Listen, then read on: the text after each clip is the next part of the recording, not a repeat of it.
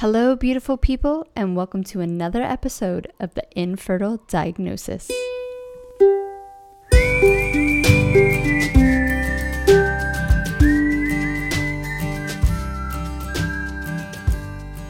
This episode of the Infertile Diagnosis is brought to you by the Fertility Reconnect course, brought to you by me, Monica Cox from mymindfulme.com. Now, this course is the course that I would have died for during my infertility years. If you are dealing with unexplained infertility, or if you know you have an autoimmune issue, including thyroid issues, this is the course that's going to get really down to what is going on in your body. We're going to discover together what food you cannot eat and what food you can eat.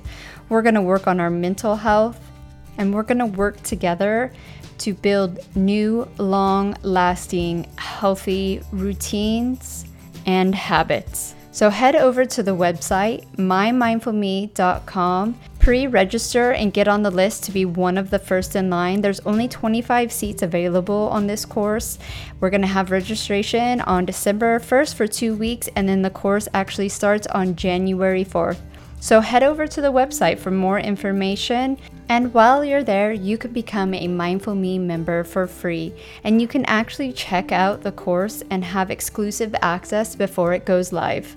So once again, head over to mymindfulme.com and check out the Fertility Reconnect course. I'm really excited to have today's special guest on. It's Stephanie Roth from Your Fertile Self.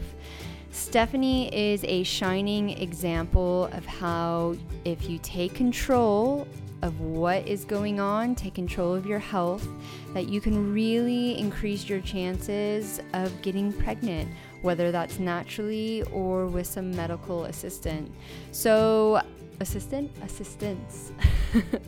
So Stephanie was 42 years old and was diagnosed with severe diminished ovarian reserve, and she was given a less than 2% chance of conceiving with her own eggs. So she took control, and she already kind of had a clean lifestyle, but she dug a little bit deeper into, diet, nutrition. She really started focusing on mental health, got into yoga a little bit more, and within a year, she conceived her son with no major medical intervention. So I love Stephanie's story. I love her passion to help other women do the same now. So I'm really excited to have her on. So without further ado, here we go. Thank you so much for tuning in to another episode of the Infertile Diagnosis. Today we have Stephanie, who is a fertility coach, and I wanted to bring Stephanie on because she is our over 40 mom who was successful in getting pregnant. Yeah. I also love her story because she didn't mess around. She just got to it. And I'm like, oh, jealous. I wish I would have had that foresight. But I want to kind of, for you to take us back. Like, what were your 20s and even your 30s like living? What were you doing? Hey, Monica. And first, I just wanted to say thank you so much for having me. I'm so excited to be here and share with the ladies, your viewers and listeners, and just thanks so much for having me. So going back, so I'm 49 now, and began trying to have my first baby, or trying to conceive my first baby in my early 40s when I was 42. So I would say going back to my 20s, the emphasis of my life was definitely more on my career. I was just finishing school. I was really ambitious, really wanted to kind of climb the career ladder, which I did very well. I had a really serious relationship through my college years, and that ended after graduate school, when I just really wanted to be very single-mindedly focused on having my career. And I was very, I'm from the generation of Sex and the City, so I was very much into like being the single girl in the city, kind of doing the single life thing and living in the big city. I live in Washington, D.C. So that was kind of what my 20s were all about. My 30s, I was still very focused on my career and I had advanced very nicely. I would say that my 30s were really focused on trying to find my life partner. So I met my now husband. I was 34, almost 35 when we met, and 38 when we got married. So we were kind of late out of the gate as far as kind of, getting set up in a house and starting to try for kids. And, so my 40s were definitely about becoming a mom. Yep. And did you guys kind of go straight into trying to conceive, or did you kind of just enjoy each other for a few years? After we were married, we enjoyed each other for a few years. So we were married for, let's see, we got married in 2008, and it was 2012 when we started trying to have a baby. So we were married for about three and a half, almost 4 years before we got started. So yeah, again, we were just kind of late bloomers. Well, so you didn't give into that pressure of society and maybe even everyone around you kind of going, all right, your clock's ticking. What's going on? Let's have kids, Were your doctors saying anything to you? Well, I was definitely very conscious of my clock ticking. If it had been up to me, I probably would have started trying to have a baby shortly after we got married. My husband really, it was very important to him for us to take that time to we were already living together, but to get used to, things do change when you get married. So he really was very important to him to take that time to really get used to being married and get used to each other. And we weren't living in the house where we live now, and we really wanted to kind of get set up in a kind of better home environment for a family. And so he wanted to take the time to make sure we found the right house and all that sort of stuff. So we kind of did all that, kind of on the outset, and then started trying for the child. Yeah. And during this time, did you ever have concerns about your fertility? I was concerned about, I was always concerned about my age. You always hear that, the way that kind of the media usually presents things is like you turn 35 and your fertility just like goes down a cliff. And then there is something to that. And obviously, it is more of a struggle for women who are of more advanced age. I hate to say older, but of more advanced age. So, so that was always kind of at the back of my head, wondering if it would be a struggle because I was older. But as far as sort of any other sort of fertility issues, I was always pretty healthy. So I think like most people, I thought, well, I'm healthy and he's healthy, and we'll just start trying and we'll get pregnant right away. Everyone thinks it'll happen within a few months, and no one ever thinks that they're going to be the ones who struggle. And I certainly put myself in that category too. Even being older, I didn't really think it would be a struggle. Yeah. And so you started trying to conceive. When did it dawn on you that you were struggling? It happened fairly early on. So we started trying, and the second month out of the gate, like, we got pregnant. So I was like, wow, that was really easy. I was so excited. I was like, oh man, that was so easy. And then a couple months after, well, I guess about a month after I got my positive pregnancy test result, I went to the doctor for my first OB visit. And I had found out that I had had a miscarriage. So it was not a viable pregnancy, and I had lost the pregnancy. And there's really nothing that can prepare a person for going to the doctor, like all excited, thinking that you're going to have a baby. And then an hour later, you come out of the doctor's office and you're all of a sudden not having a baby anymore. So that was really devastating. It was I felt like the world had ended as I knew it. And that was, when I first got the first indication that, like, oh, maybe this really isn't going to be as easy as I thought. Yeah, when you get pregnant that quickly, when you first try and conceive and then a miscarriage happens, it can really rock your world when you're dealing with infertility for years and years and years. It's not a great thing to do, but sometimes you build up these defenses. So you walk into an appointment ready for the worst outcome, where if you haven't done that yet and you just get massively blindsided, it's devastating.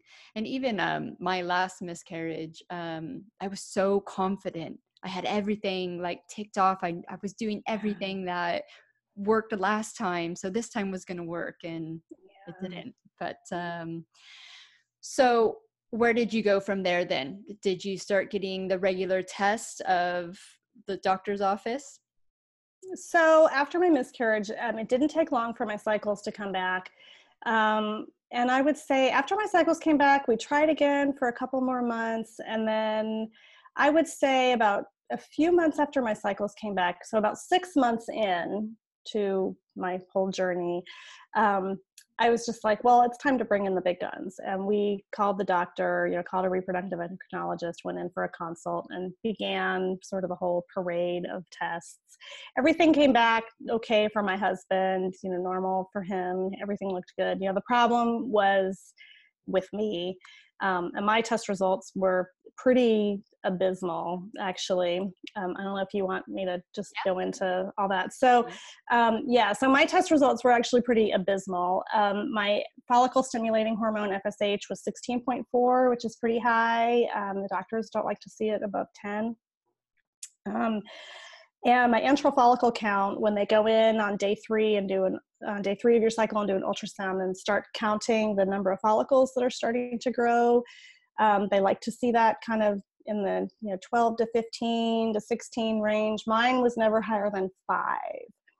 And my AMH, anti-Müllerian hormone, which is another test that measures egg reserve, was really, really, really low. It was 0.15. So even at that time I was 42. So even for a 42-year-old woman, like, those results are, that's just a really, really, really low number. It pretty much indicates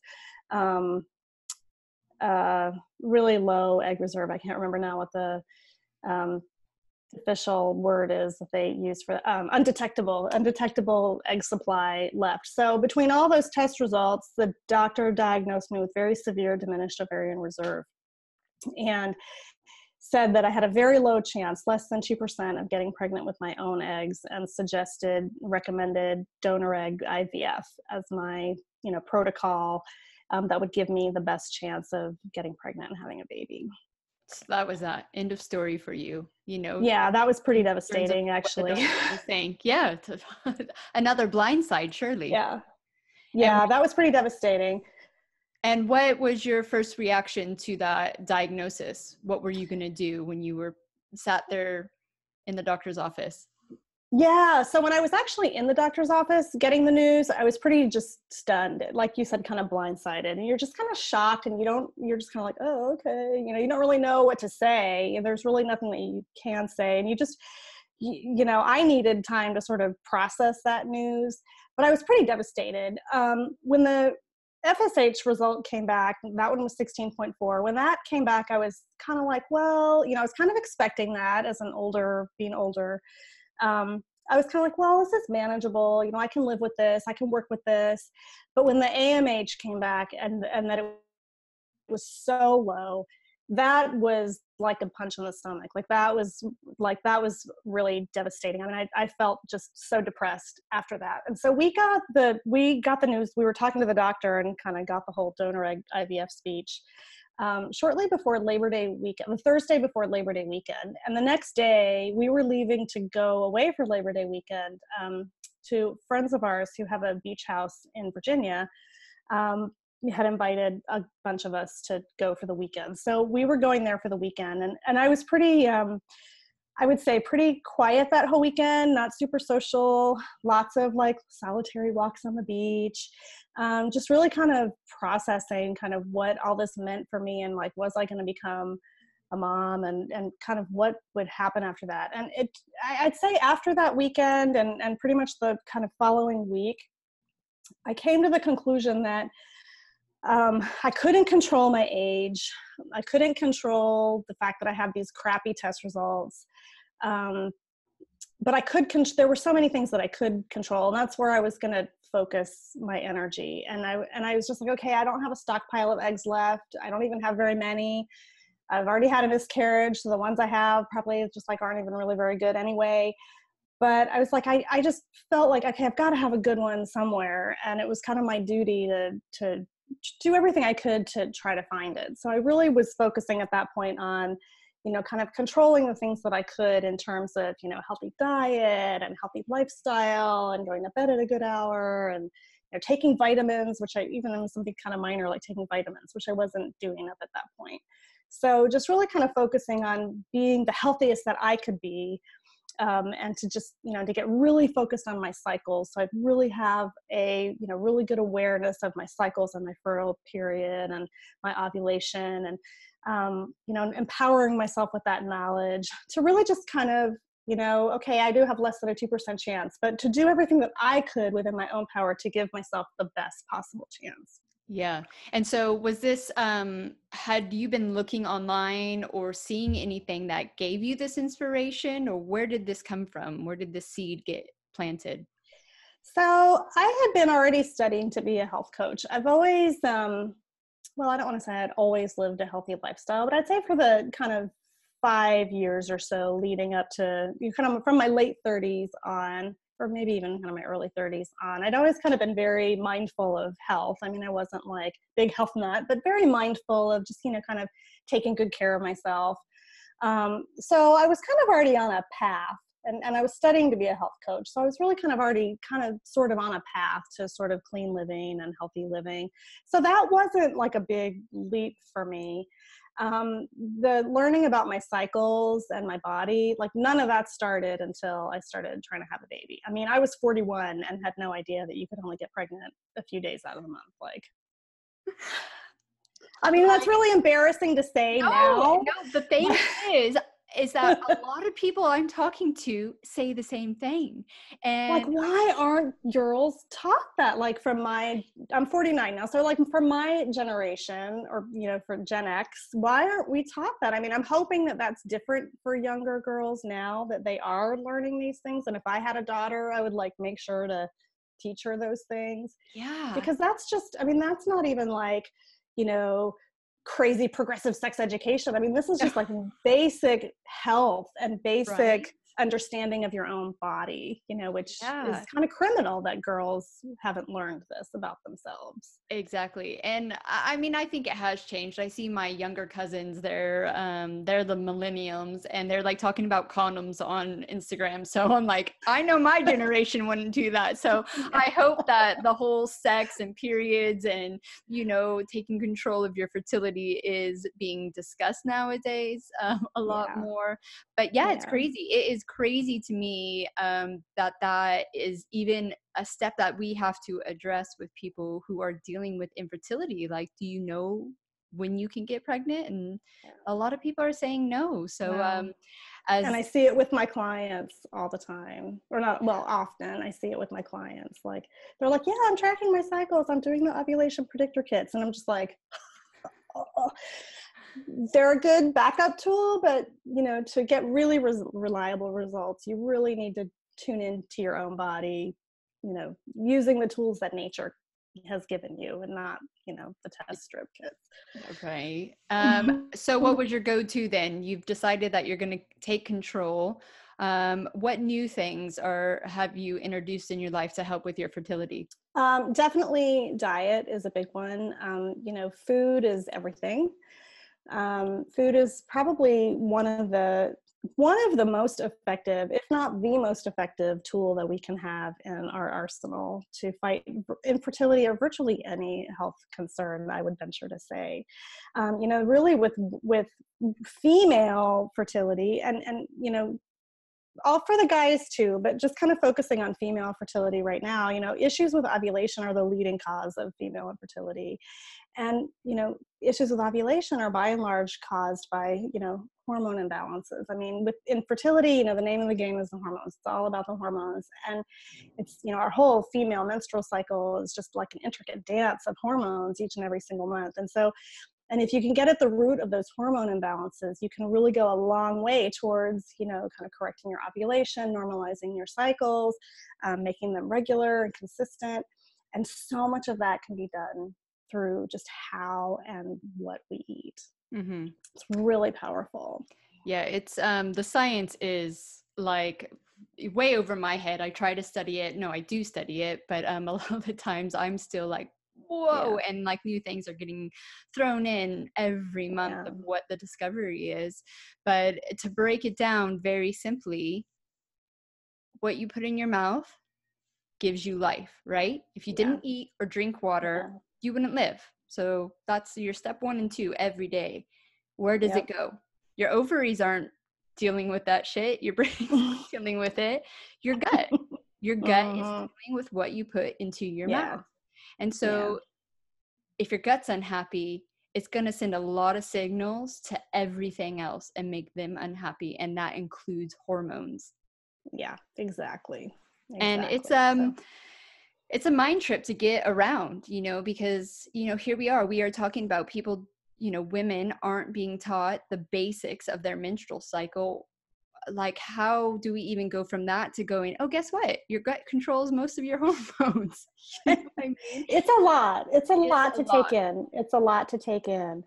I think just really focusing on the basics is such a good idea. I mean, we're always so, preoccupied with, well, what's the latest thing we can try? And what's the latest fad? And is there a new supplement that is Yeah. going to do the trick? There is no like magic solution. And if we can just get back to basics and focus on just the very simple things of like how we're eating, how much water we're drinking, how we're moving our body, how much sleep we're getting, how we're, handling stress, how we're interacting with our friends and loved ones. I mean, basically how we show up in the world, Mm-hmm. and those are all things that we have the power within our own, those are all things that are within our own power and under our own control. And so in that sense, the fertility journey, there's so much that's, kind of out of our control, but those are all amazing things that we can control each and every single day, and they have a huge impact.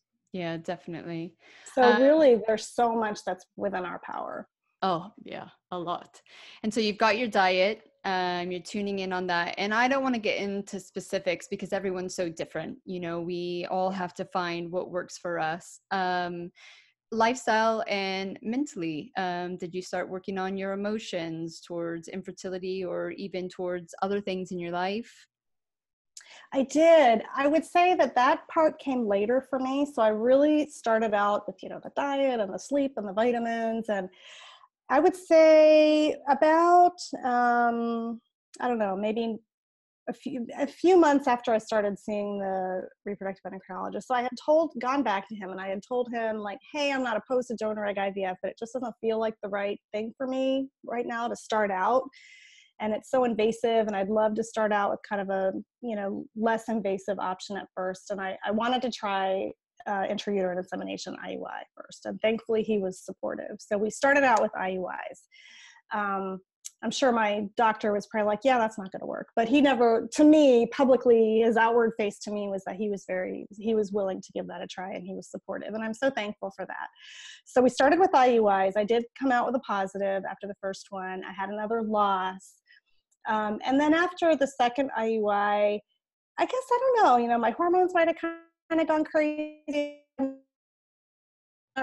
Sure, but I went in to try the third IUI. The second one was a negative. I had a canceled cycle. I went in on day 3 for baseline testing, and my hormones were kind of crazy, and I had cysts, and they basically told me like, you can't do it this month.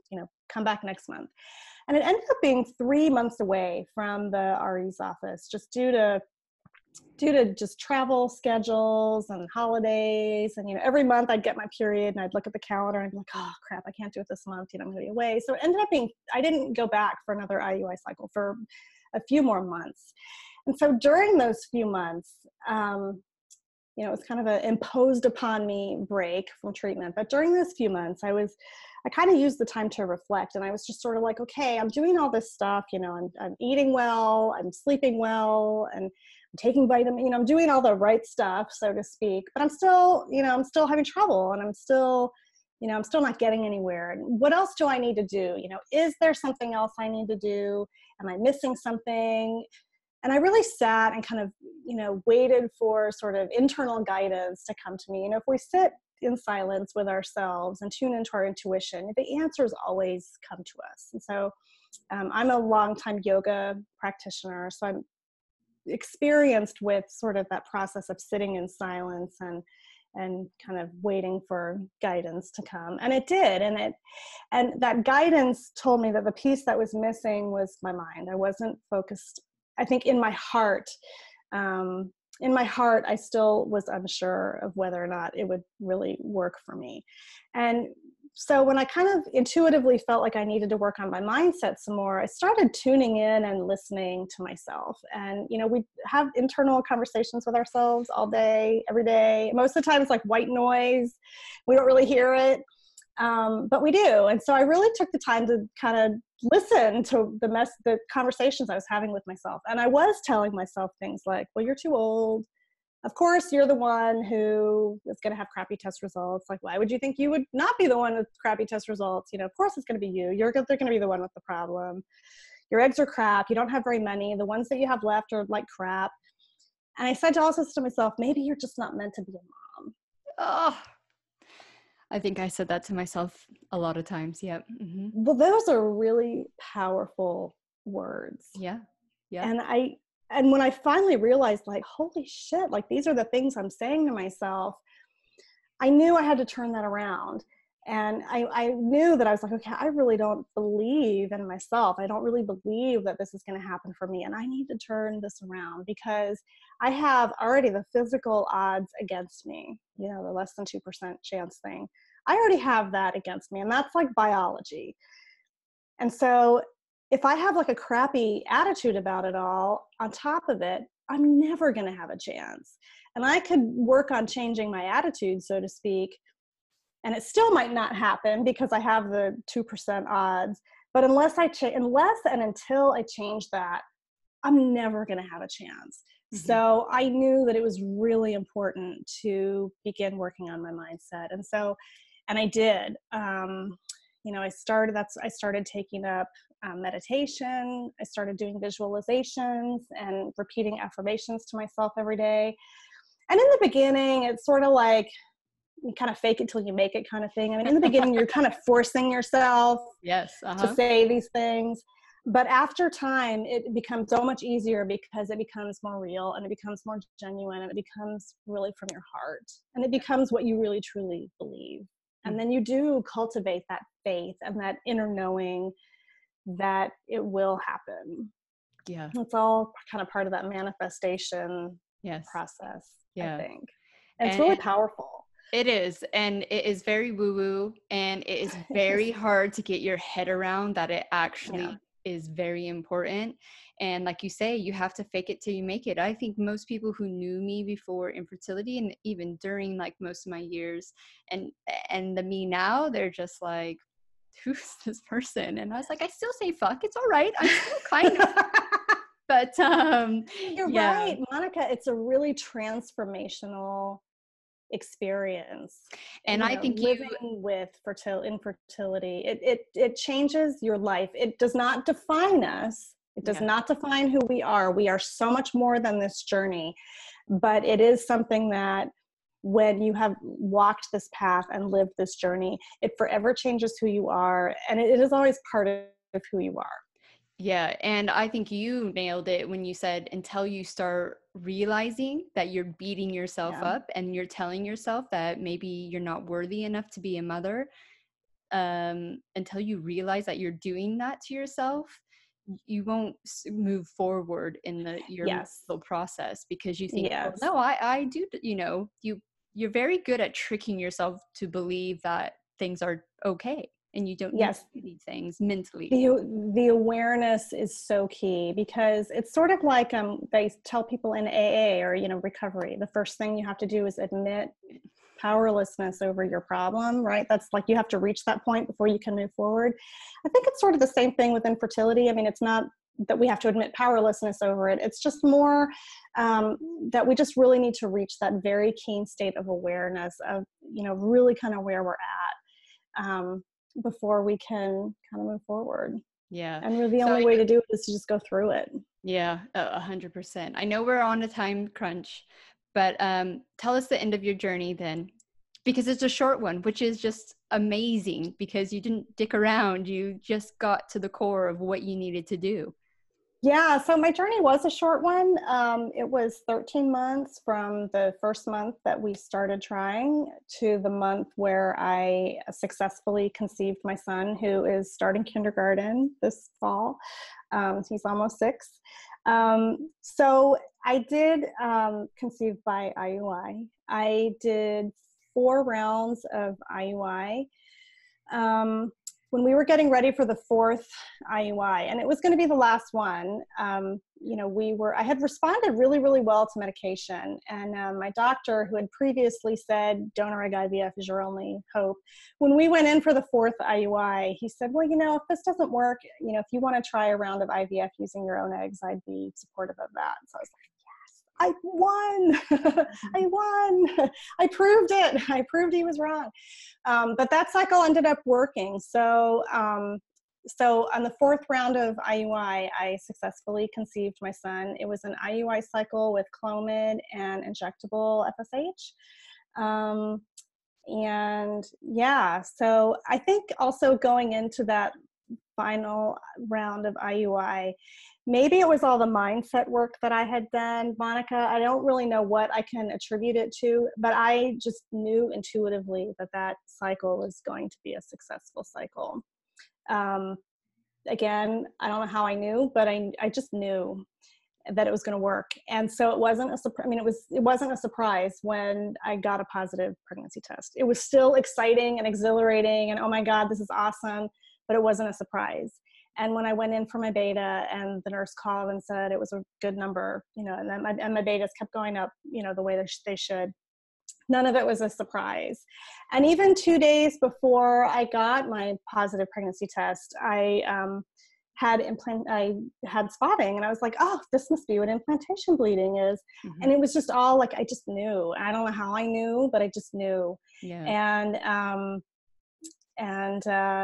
So I had a very uneventful pregnancy. There was no complications with age or anything. In fact, after one of my, the first trimester screen, when they go and look for, genetic issues at the end of the first trimester, it's a big milestone in testing at the end of the first trimester. When the genetics counselor called me back with my results, she said they were typical of a 31-year-old woman. And I was 43 at the time. Right. So it was a very uneventful pregnancy. Everything went well. Baby's healthy. The baby looks good. Mom's healthy. So it was really such a wonderful way to kind of close that part of my journey, after kind of all the worrying about age and am I too old and less than 2% chance and all that stuff, to just have, a very kind of typical pregnancy was just really wonderful. I love your story that you became your own hero quickly. I think for a lot of us, we tend to just hope for, the medical side to just take us and guide us. And then when that's not working out, then we kind of go to the holistic side and try that. Maybe your background of already becoming a health coach to help you with that. But I think it's truly amazing that you became your own hero over 40 and you are showing people that it is doable and possible to happen, and you just have to put in the work. And thank you so much for sharing your story. You kind of thank you so much, Monica. I really appreciate it. So my last question for you today is, we talk about hindsight being a bitch. With everything that you've learned, you've been through, you've studied, you've done, what is the advice to anyone going through infertility at the moment? What's your number one piece of advice for them? I would say, I think I have 2. First, I would say, believe in yourself and listen to your intuition. Learn how to tap into your intuition. I was going to say, just jump in if you're wavering on something, but I think listening to our intuition is so key. It was key for me. I think that's why what my intuition was telling me is what gave me the strength to go to my doctor and basically tell him that I didn't want to do what he recommended and I wanted to do something else.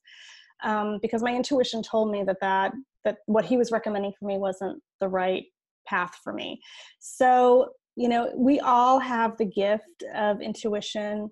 It's not just like, crazy psychics on the street corner. I mean, we all have the gift of intuition. We all just learn how to use it to a different degree. So I would just encourage anyone listening or watching to just learn how to tap into your own inner voice, because when you listen to your own inner voice, you always win. That voice is never wrong. Right? And you're talking to yourself anyways. I know all of us do it. So maybe just, I don't know, shut the, negative side off and just start listening to the more positive side of you. And I mean, I know it's easier said than done, but we are all talking to ourselves, and that 100% is one of the best advice out there is, just go with your gut. Yeah. We've been saying it for billions of years, listen to your gut. It never steers us wrong. And when we do, it helps us to believe in ourselves. Yeah, that's awesome. Thank you so much. I know we were having some technical issues before we got on this call. Thank you so much for pulling through and doing this, because I'm super excited to share this on the podcast. And you're going to, I think, inspire a lot of women who are, going to be older moms like us. So thank you so much for being with us. And I'm sure we'll talk again soon. Oh, thanks so much for having me, Monica. Bye-bye. My pleasure. Bye.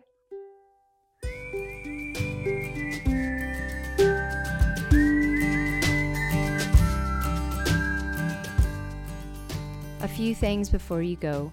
Remember, all the links to connect with Stephanie are down below in the show notes.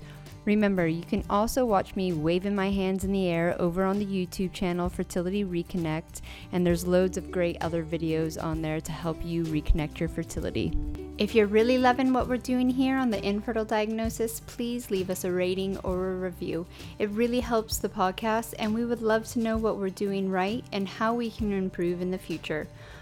Please email us at me@mymindfulme.com with any questions that you would like to be answered on the infertile diagnosis on our Q&A sessions that we do once a month. Thanks once again for tuning in, and looking forward to having you next week on the Infertile Diagnosis.